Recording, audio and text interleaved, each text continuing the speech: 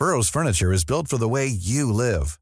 From ensuring easy assembly and disassembly to honoring highly requested new colors for their award-winning seating, they always have their customers in mind. Their modular seating is made out of durable materials to last and grow with you. And with Burrow, you always get fast, free shipping. Get up to 60% off during Burrow's Memorial Day sale at burrow.com/ACAST. That's burrow.com/ACAST. burrow.com/ACAST. Many of us have those stubborn pounds that seem impossible to lose, no matter how good we eat or how hard we work out. My solution is PlushCare. PlushCare is a leading telehealth provider with doctors who are there for you day and night to partner with you in your weight loss journey. They can prescribe FDA-approved weight loss medications like Wegovy and Zepbound for those who qualify. Plus, they accept most insurance plans. To get started, visit plushcare.com/weightloss. That's plushcare.com/weightloss. Everyone knows therapy is great for solving problems, but getting therapy has its own problems too, like finding the right therapist, fitting into their schedule, and of course, the cost. Well, BetterHelp can solve those problems. It's totally online and built around your schedule. It's surprisingly affordable too. Connect with a credentialed therapist by phone, video, or online chat, all from the comfort of your home. Visit BetterHelp.com to learn more and save 10% on your first month. That's BetterHelp, H-E-L-P.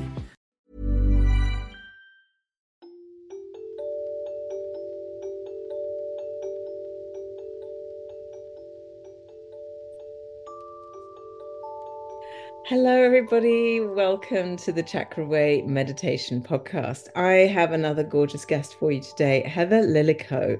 And Heather is a holistic nutritionist, as well as being a yoga and meditation teacher. But she also specializes in helping people with anxiety. Now, it's an interesting thing because anxiety comes up so frequently as a topic. And there are a lot of people out there with solutions with, I can help you. And there's a lot of people out there who need the help. So thank goodness, that you're giving that service. However, I'm always really, really interested to know what your take is on what your solutions are, if you like. And I love the fact that you come from a nutritionalist, a holistic nutritionalist point of view. So I'm going to be fascinated to hear about that. So we will get all into that. But first of all, welcome, Heather. Thanks for joining me today. Well, thanks for having me. I'm so excited to be here to have this conversation. Thank you for holding the space for it. Yeah, no, you are so, so welcome. So why don't we start off just by hearing a little bit about you, about your history, how you got to be where you are, and what brought you to this work? Happy to share, yeah. So as you gave me that lovely introduction, I am a holistic nutritionist and a yoga and meditation teacher. And it was through my own experience with anxiety that made me feel inspired to get into this work and help others. Because I feel like after years of suffering and trying to manage, I sort of cracked the code a little bit on what the pieces are that come together to help support people. So let's back up a little bit. Growing up, I was always kind of a nervous kid. I was labeled as the sensitive one. I had a lot of big emotions, but I didn't know how to process them. And I was a perfectionist. I had to get perfect on everything, or I felt like a complete failure. I didn't know how to relax. I was always go, go, go over scheduling. And I was an overthinker. I would replay, interactions with people in my mind. I would work out the what ifs of every scenario coming up. And it was a lot of mental exhaustion and a lot of worry and self-doubt. And all of that followed me through to university, where the pressure and all the workloads that I had to manage, it just became too much. And I started having panic attacks. And I remember the first panic attack I had, I was at a crowded party in university, and my palms started to get sweaty. My heart started to beat fast. My vision started to tunnel. And I felt like I was going to pass out. So I just locked myself in this bathroom. And I remember just sliding down the wall and waiting for it to pass and thinking like, I feel like I'm dying right now. And it was such an overwhelming experience that ever since then, I started living in fear of like, when is the next panic attack going to strike? Yeah. And so I went to my doctor, and I was at that point where I was so overwhelmed. I was so on edge all the time. And I was like, I'm wasting so much of my life worrying. So something's got to change. And I asked her, I'm having a lot of anxiety. What can we do? And she pulled out a prescription pad and she started writing me out something for anti-anxiety meds. I said, well, let's just pause here. Like I haven't explored any other routes yet. Let's see, if there are some other things that I can do. And so I started to work with a counselor, a therapist, and that helps a little bit, but I still felt like that talk therapy alone wasn't enough.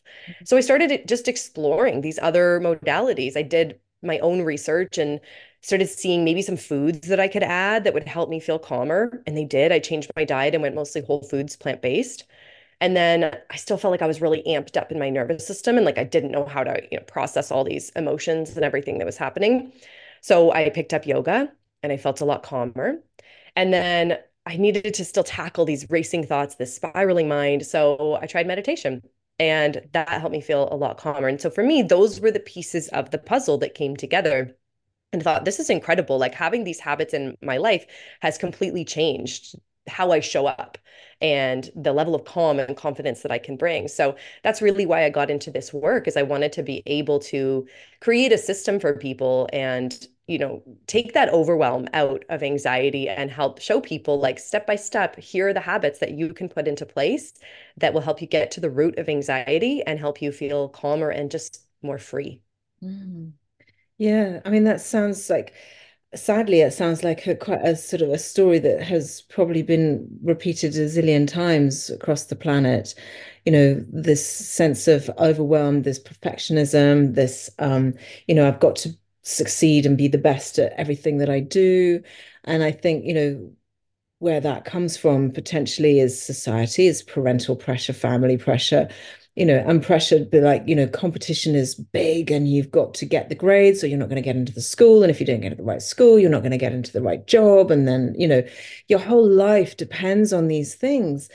And you're just like 10 or something, Yeah. Like, it's Yeah. it's such a heavy weight to carry.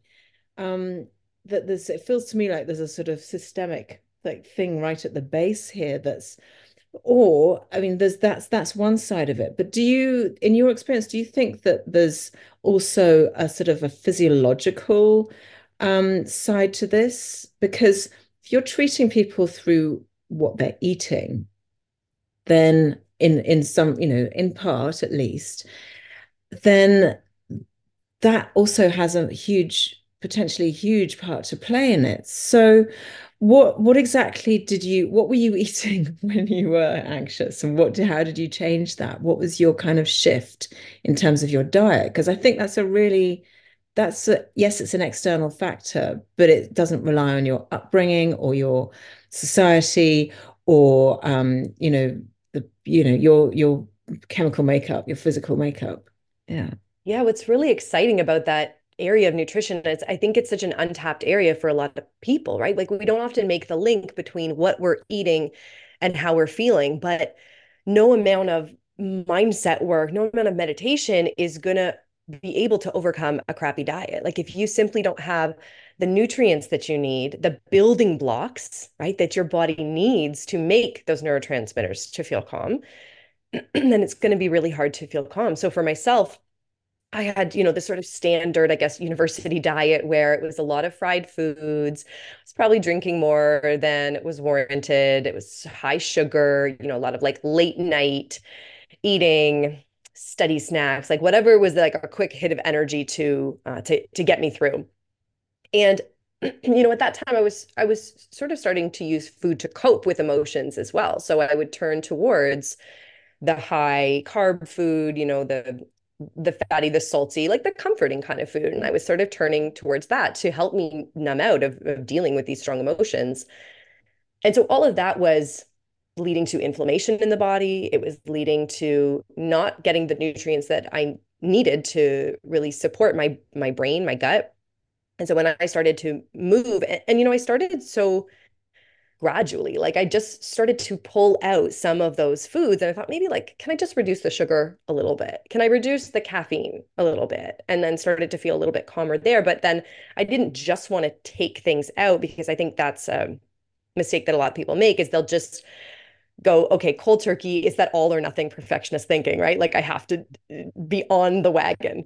And so I didn't just want to do that, but I wanted to also supplement then and add things in. So this is where I thought, well, okay, how can I get in more veggies today? If I'm going to make a smoothie, Can I throw in a handful of spinach in there? If I'm going to have a snack, sure, maybe I'm going to have some chips, but can I also maybe have, a handful of nuts on the side? And so it's that principle of like, what can I add? What can I add to really just boost what I was already doing? And so that's when I really started to have the shifts, is when I started to focus on real whole foods. Mm. And then sort of a side effect of that too is, and I've learned that these come together for a lot of people, is I was experiencing IBS at the time, irritable bowel syndrome.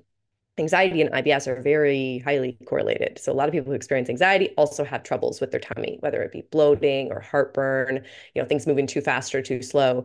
And so sort of a side effect of changing my diet was that the IBS started to improve. I was bloated all of the time. Like I looked pregnant, and like sometimes my jeans wouldn't even do up. And when I started to incorporate these foods and things like fermented foods, yeah, the anxiety got better, but a great benefit was that I also felt a lot better in my body. Yeah.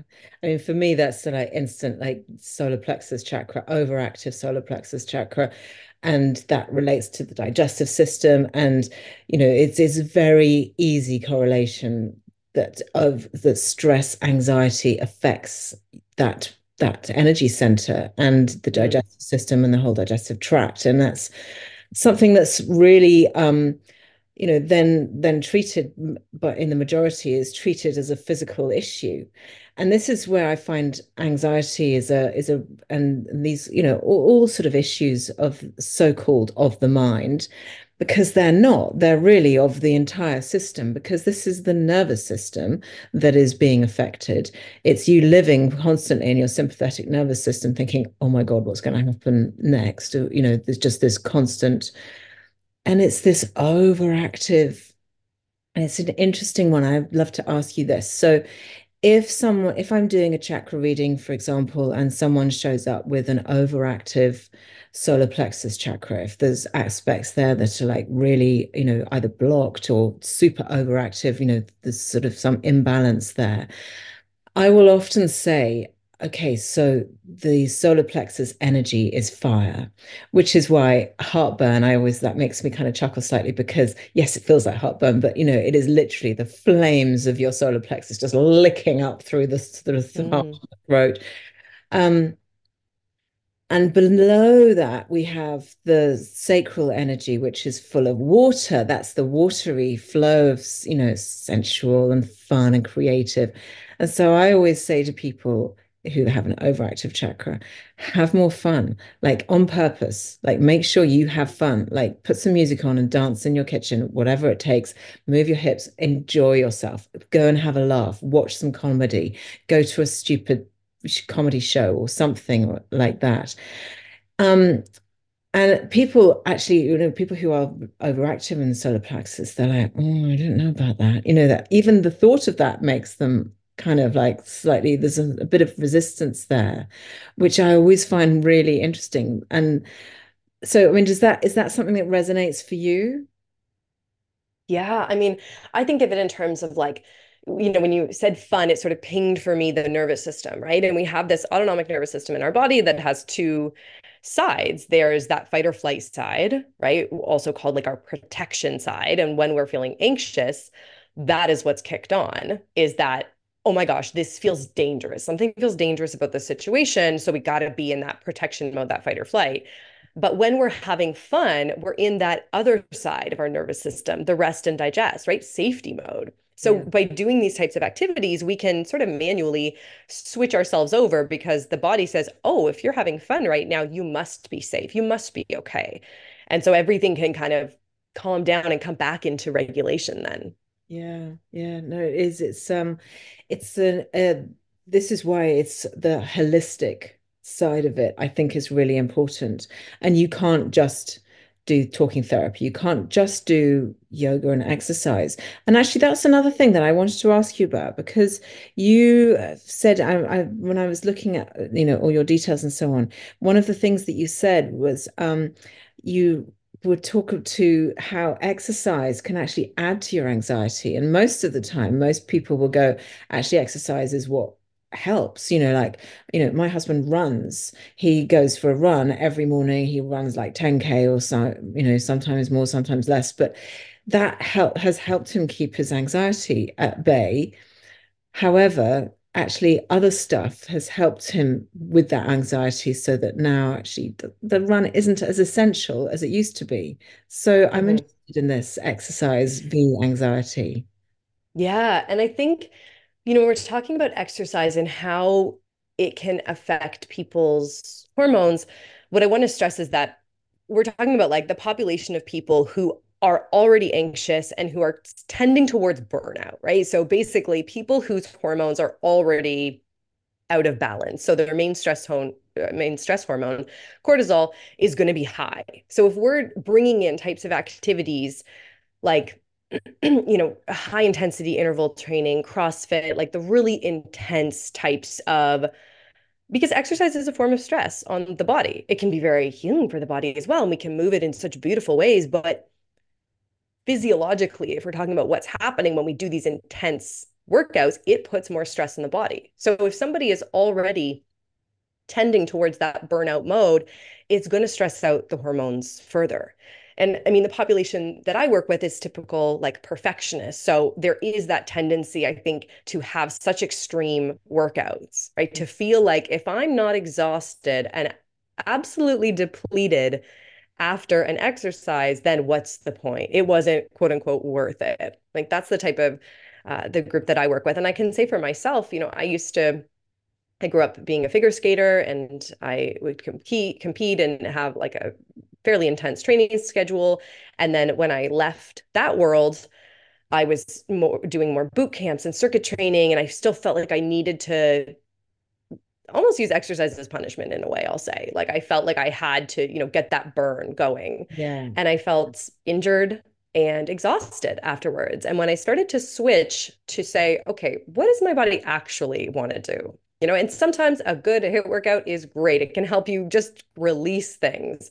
And maybe somebody out there really likes doing them. And that's great. Then go with it. But we have to really think about like what do we want to do in terms of movement, what truly feels good for your body, not just what you feel like you should be doing, and then what's your training schedule, right? If you're going to do a boot camp class every day, it's going to be too much for the body and it's going to stress out the hormones further. But if we're incorporating some slower movement, right? We're bringing in some walking, some yoga, maybe a couple of more intense workouts a week that help you feel like you get a sweat on, then that could be a good balance. But I think it does come down to balance, right? Because that's what we're really trying to do with the hormones.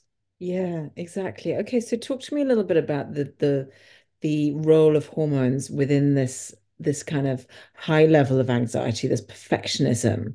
Like what are the hormones contributing or what are they doing in terms of like making you feel like you have to be a perfectionist? What is their role? So I think the main ones we should talk about are your adrenaline, which is more like your short term, oh my gosh, there's danger present. And when I say danger, I don't just mean physical danger, like, you step off a curb and there's a car coming towards you. It can also be an emotional danger, like you have a big meeting at work and you're going to have to speak up in that. That can feel like sort of an emotional threat, right? Like, oh my gosh, people are going to judge me. That feels so scary.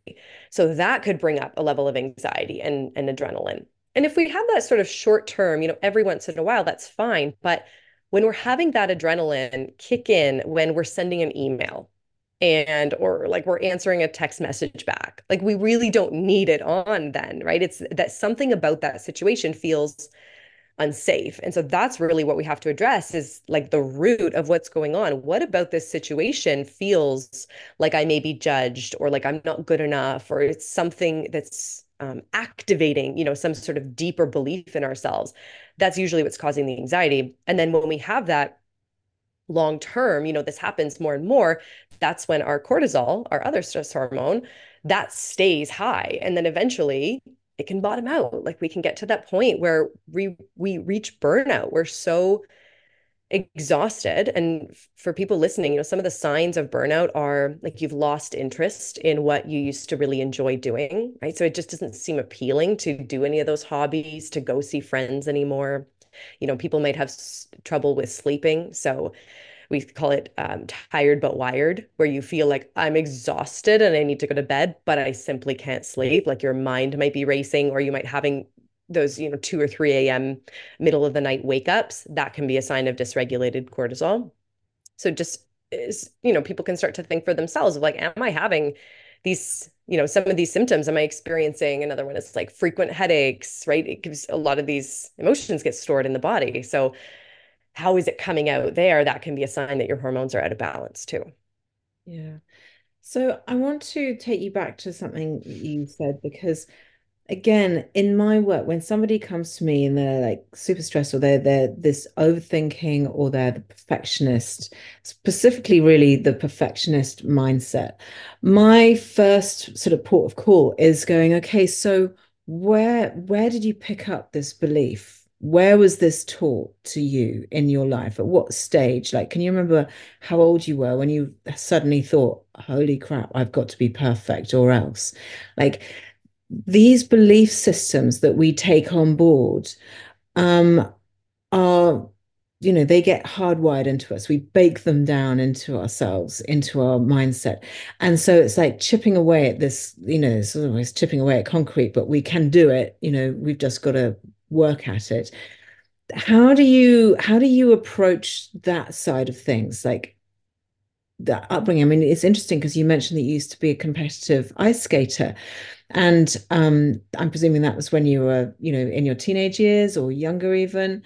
Yeah, so Mhm. that was something that you were doing, that your parents were actively involved in and encouraging you to do. I'm sure you loved doing it because you were good at it, and it was a joyful thing to do. I mean, who wouldn't? I would love to be able to ice skate beautifully. How a dream. It's never too late, never too late. Not seen me on skates. I'm like nightmare.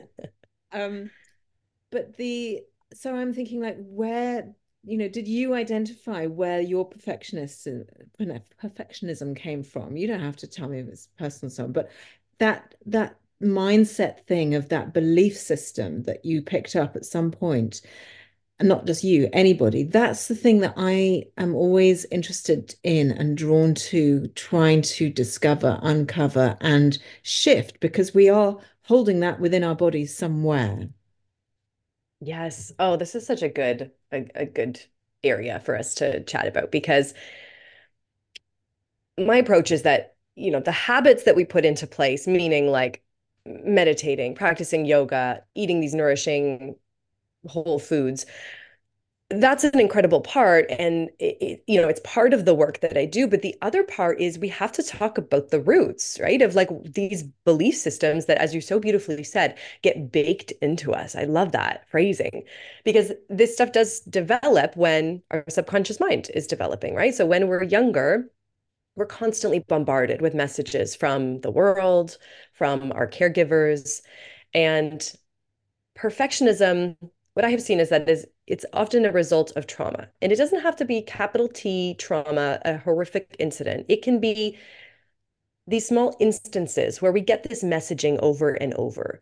So, for myself growing up, I mean, and let me say, my parents are lovely, wonderful people. And so it doesn't have to mean that you have this horrible upbringing, right? But of Mm. course, they wanted me to do well. And so if I brought home a test and it was 90% on the test, it was, well, where's the other percent, the other 10%? What happened?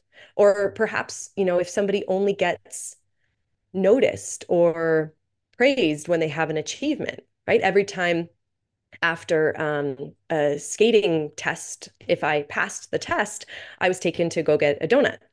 And so I sort of built in that reward system in my brain. Oh, if I do a good thing, I will get this affection, this love, right? And of course, as children, we're so hardwired to look for that love. So if we're only getting praised when we have the achievement, we come to learn then that our worth is based on the achievement. And so, of course, we always want to be right loved because that is how we survive. That's security for us. Then we're going to keep achieving, and we end up with this sort of mentality where we can't take a break, we can't rest, we feel lazy, we feel guilty for relaxing because then we're not achieving, i.e., feeling worthy. So we've had this sort of mistaken tie to achieving means worthy, and worthy means safe and loved. Mm. And do you think that having that awareness, just learning that simple fact that, oh yes, that is what happened to me when I was, when I was growing up. Those are the belief systems that I took on board.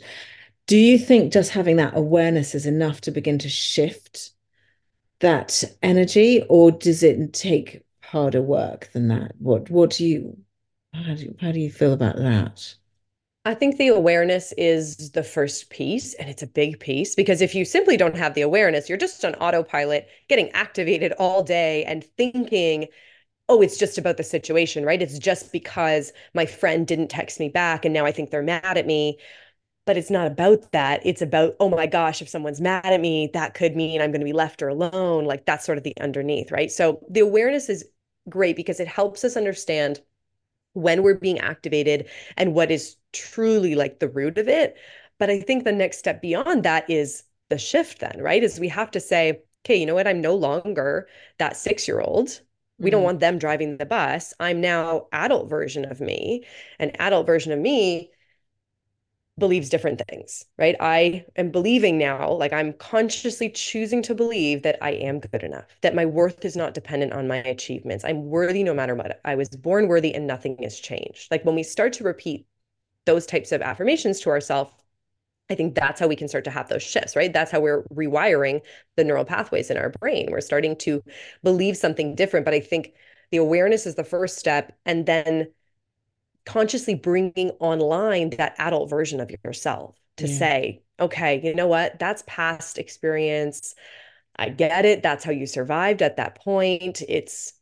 All this is adaptive, right? We come to believe these things about ourselves because that's what keeps us safe and surviving.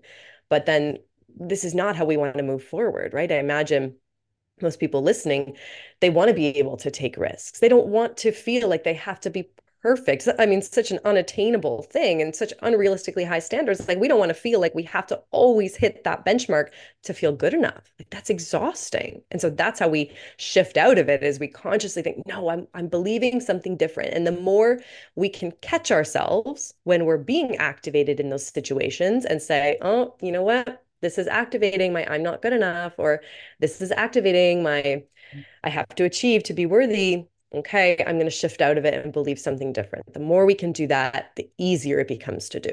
Yeah. I think yeah, you're absolutely right. You're absolutely spot on. Now, there's another side of this kind of anxious person. Now, the overthinking, you've already talked about, that mind, you're lying in bed, the mind is going, and we've all had that, whether we think of ourselves as anxious people or not, we all have that kind of like overthinking potential. And usually what the overthinking thing is about is, oh, I should have done it that way. Or if only I'd said the other thing. Or why didn't I do that? Why didn't I know that? Why didn't I, all of those things that are, well, if only I'd done X, Y, and Z, if only I'd said X, Y, and Z. Like, how do we get out of that? Because I think that's the other side of anxiety. Not only is there this perfectionist, but there's just like this ability to beat ourselves up. Like we get a massive stick and we just whack ourselves around the head, and it's yeah, it's unnecessary, it's maddening, and it's destructive. Go, give us a solution. Okay, Where, here it is. I've solved it all. okay, Well, I think one, I haven't solved it all because I am still very much working on this, and it's always a work in progress to be kinder to myself. And yeah. some of the things I say to myself, I would never say to a friend. I would never be this harsh. No. But I think what I've discovered is a technique that helps is practicing self-compassion, is being our own friend in that scenario, right? So when I start to go into the if onlys, right? If only I had done this and I'm replaying my reaction to something, or, I wish I had come across as different, or did I offend somebody, or, oh my gosh, what, like, and sometimes I'll say, like, you're so stupid. And then I catch myself in that. And so if we can sort of pause in those moments and put a hand on the heart and take a couple of breaths and then practice the steps of self-compassion. So to say, okay, you know what? I feel that this feels hard right now, right? You're struggling, and that's okay. It's okay to struggle. And I remind myself, whatever you have done, I guarantee someone else has done this too. You are not the only one in the world who has made this mistake, whatever it is. And so we kind of bring this shared humanity into it, right? And so that lightens things a little bit. Okay, I'm not alone now. Someone else has made this mistake too. Yeah. And then we remind ourselves that it's okay to make mistakes, that you're human and you're allowed to make mistakes. And that's where the perfectionism piece comes in, because perfectionists, every mistake feels like the end of the world because you're only as worthy as like your next achievement. And so if you make a mistake, that totally rocks your sense of self-worth. So that's the deeper work that needs to be done, is that sort of retraining that your worth is not dependent on your achievements. So I remind myself, I'm human, I'm allowed to make mistakes. Your worth is not dependent on your achievements. You're worthy no matter what. That lightens it a little bit more. And then I just take a final breath and release it, let it all go. And that seems to turn down the volume on that negative self-talk. Yeah, yeah, no, you're absolutely right. But it takes a certain level of mindfulness to actually remind yourself to do that. You have to, first of all, catch yourself in that moment and go, oh, no, I don't need to be beating myself up like this right now. And then take yourself through those steps of just stopping and going, it's okay. It's not that bad. Like, it's all okay. But I think that we have, as humans, we continue in our own minds to try and repair what cannot be repaired. Like we'll go back and we'll go, oh, why didn't I do that? And like beat yourself up for something that can't be changed. In the moment you Mhm. made the decision with the best of your intentions, with best knowledge, and you made a decision, and then 6 months down the line, you go, that wasn't actually a great decision. And so you use that to beat yourself up with. Mhm. And again, all you can do is recognize that that's what you're doing. I'm guessing. I don't know. I just find it really interesting that as humans, we continue to beat ourselves up for Yeah. trying to repair something that can't be repaired.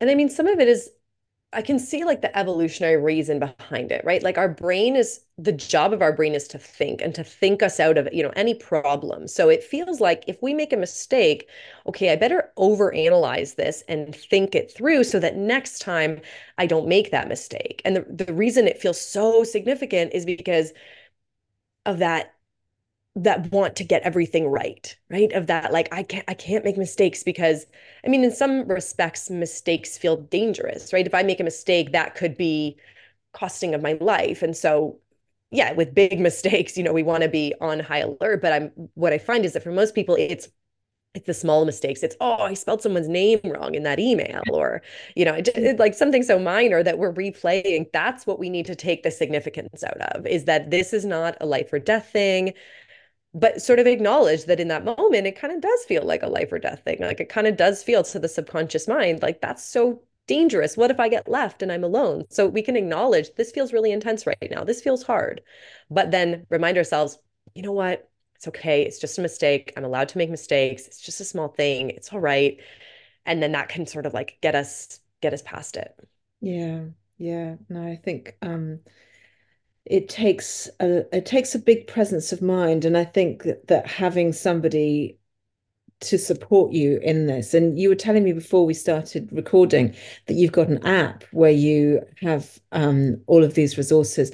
And I just think for somebody who knows that they suffer with anxiety and that these thoughts come crashing in on a pretty regular basis, to have an app on your phone that you can just open and it will give you a few little solutions, just remind you of these things, just bring you back into your body, I think is amazing. And I mean, obviously, we're both yoga teachers. We both teach meditations. So, and I'm pretty sure everybody who listens to this knows that already. And is probably a practitioner themselves. And so knows firsthand the benefit of taking yourself out of your mind and into your body and just and doing a practice and just becoming aware of where you're holding on to your stuff, where you hold the anxiety, where you hold, the fear, because that's really what it comes down to, isn't it? Everything just comes down to this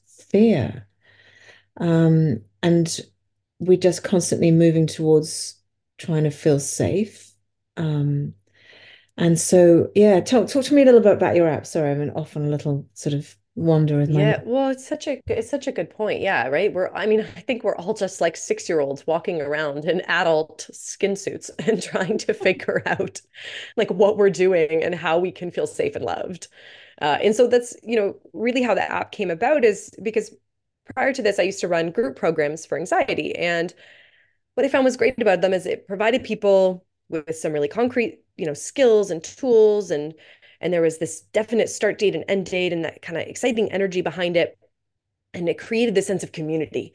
And that's so helpful for people with anxiety because it can feel lonely and isolating. And you feel like, you're the only one that has these weird, panicky thoughts. And there's so much shame and guilt around all that. So the group programs were great. But what I found was missing was that, okay, when the program was done, is that people would not have the resources to keep up with the habits, right? Is we've had some of these shifts, but I mean, personal growth is always like, we're peeling back layers all the time and learning more and more about ourselves. Like it's never done. So I wanted to create something that provided both like resources for people so that they can, right before that big meeting, they can throw on a meditation and feel calmer. When they're beating themselves up and that negative self-talk gets really loud, they can put on a self-compassion meditation. Or, they can't fall asleep at night because the mind is spiraling. Great, there's a meditation for that. And then, bring together all the resources of nutrition and recipes on there, and then yoga classes.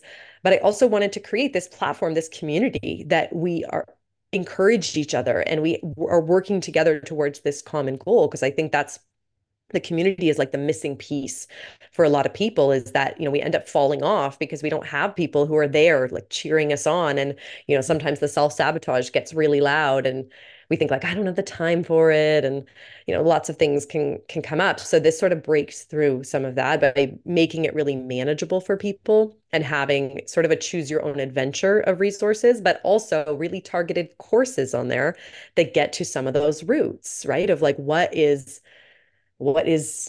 going on that is causing us to have these activations to make us feel unsafe, unloved, and not take risks in our lives and not feel like we can relax without feeling guilty. Like I wanted to sort of address the roots of some of that. And so I do have some multi-day programs on there that people can follow, listen to an audio clip every day, do a practice, and come back into regulation quicker and quicker over time. Yeah. And that's that back to that sort of old adage of knowledge is power. Like as soon as you know these things and you set yourself up to remind yourself, and you've got your app there that goes, actually, I need to remind myself of that, because we can read something, we can take something on board and have a wonderful aha moment and go, yeah, that's great. And then we get on with our lives. And then it may not stay at the top of our brain. So to have it there, I think is really amazing. And the other thing that I love about this idea is having community. Because as you said, when you're feeling anxious, it's like, am I the only one that feels like this? Is this all me? Is it just me? Am I faulty? Did I Right. something wrong with me? But when you've got other people there going, yeah, I feel exactly the same, that just allows that beautiful sense of humanity to come into your life. And there's something so natural about it, and it seems daft to have to point it out. Maybe it is, but we live in a, as animals, as humans, we are community spirited. Like we were evolved to live in community with other people, which is why this kind of fear of being other is scary, because that means we're going to get shunned. But it means that having a community around you that goes, yeah, we see you, we hear you, is just so I don't know, just fills the heart, doesn't it? Having that, it just makes you feel whole and safe. Yeah. Yeah, I think it's really. Yeah. And settled, I think. Like this kind of, like someone gets it, right? I mean, the need to be understood is key. It's so important for our growth, our evolution. And I Yeah. think, with everything with the pandemic, like so many of us are feeling isolated and we just have a different way of connecting with people these days. And I don't feel like there's, that level of deep connection that so many of us need, right? Where we can have these open, honest, and vulnerable conversations about, what's going on. And I've found that such a beautiful part of launching this app, Cultivating Calm, is that to see these connections forming and to see people saying like, oh my gosh, this thing that you posted about, I totally get that. I totally feel that. Here's what I've been doing. And so in a way, like I can kind of take a step back from the community because there's already sharing of, oh, tried this resource on the app. I found it helpful. I'm doing this program. Here's what's happening here. Yeah. And there's this real sense of community that I think a lot of people are missing. Yeah, yeah. No, I think it's wonderful. So how can people find you, Heather? Tell me, so you Cultivating Calm is the app, yes? And Yeah, Cultivating Calm is the app. but it does sound fantastic. I'm really, really impressed. Oh, well, thank you. Yeah, it's been a labor of love to launch this and to see, all the changes that people start to have and the shifts that they're having and, how people can feel like they can relax without feeling guilty and they, don't need to procrastinate and put things off and that perfectionism, kind of turns down and the negative self-talk, the volume goes down. Like it's exciting to see those things. So if people want to check it out, there is a free trial. They can get a 14-day free trial of Cultivating Calm, and you can head to the App Store or Google Play, and probably in the show notes we'll put in the link to my website. People can read more about it if they like, but it's all about getting to the root of anxiety and then putting those habits into place to become more calm, more confident, more free. Beautiful. Well, it's been a real joy talking to you, Heather. Thank you so, so much. I think, you've given us a lot to take away. And, this is, whilst anxiety is a subject that comes up frequently, I always find that somebody has a new thing about it. Everybody's got an interesting perspective on it. And I love the fact that you brought in the nutrition aspect of it. And I think that's really, really valuable, really important, actually, and something that people don't necessarily always think about. Yeah, I mean, I could get sidelined into a whole thing about supplements right now, but maybe for another time. A part two, perhaps. A part two. Just sort of going into the nutritional side of it, because holistic nutrition is really important. And I know that, it often comes down to the same thing of like, we kind of know what we need to eat. We kind of know what the good things are. But understanding the why, I think, is the key to actually making it a reality in your life. So yeah, maybe we'll do that. That would be really lovely. But in the meantime, taken enough of your time. Thank you so much, Heather, for joining me today. Well, thank you for having me. It's been a great conversation. Thanks. Thank you.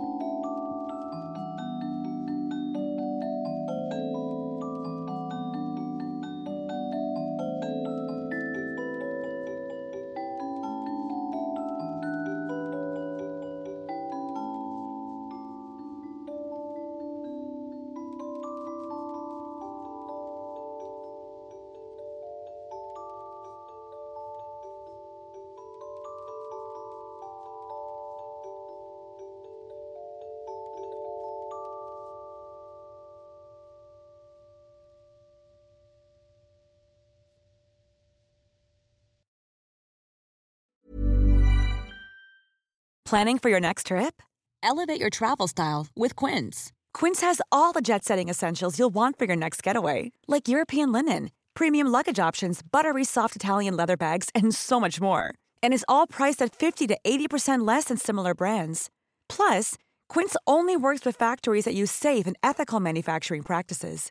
Pack your bags with high-quality essentials you'll be wearing for vacations to come with Quince. Go to quince.com/pack for free shipping and 365-day returns. Mom deserves the best, and there's no better place to shop for Mother's Day than Whole Foods Market. They're your destination for unbeatable savings, from premium gifts to show-stopping flowers and irresistible desserts. Start by saving 33% with Prime on all body care and candles. Then get a 15-stem bunch of tulips for just $9.99 each with Prime. Round out Mom's menu with festive rosé, irresistible berry chantilly cake, and more special treats. Come celebrate Mother's Day at Whole Foods Market.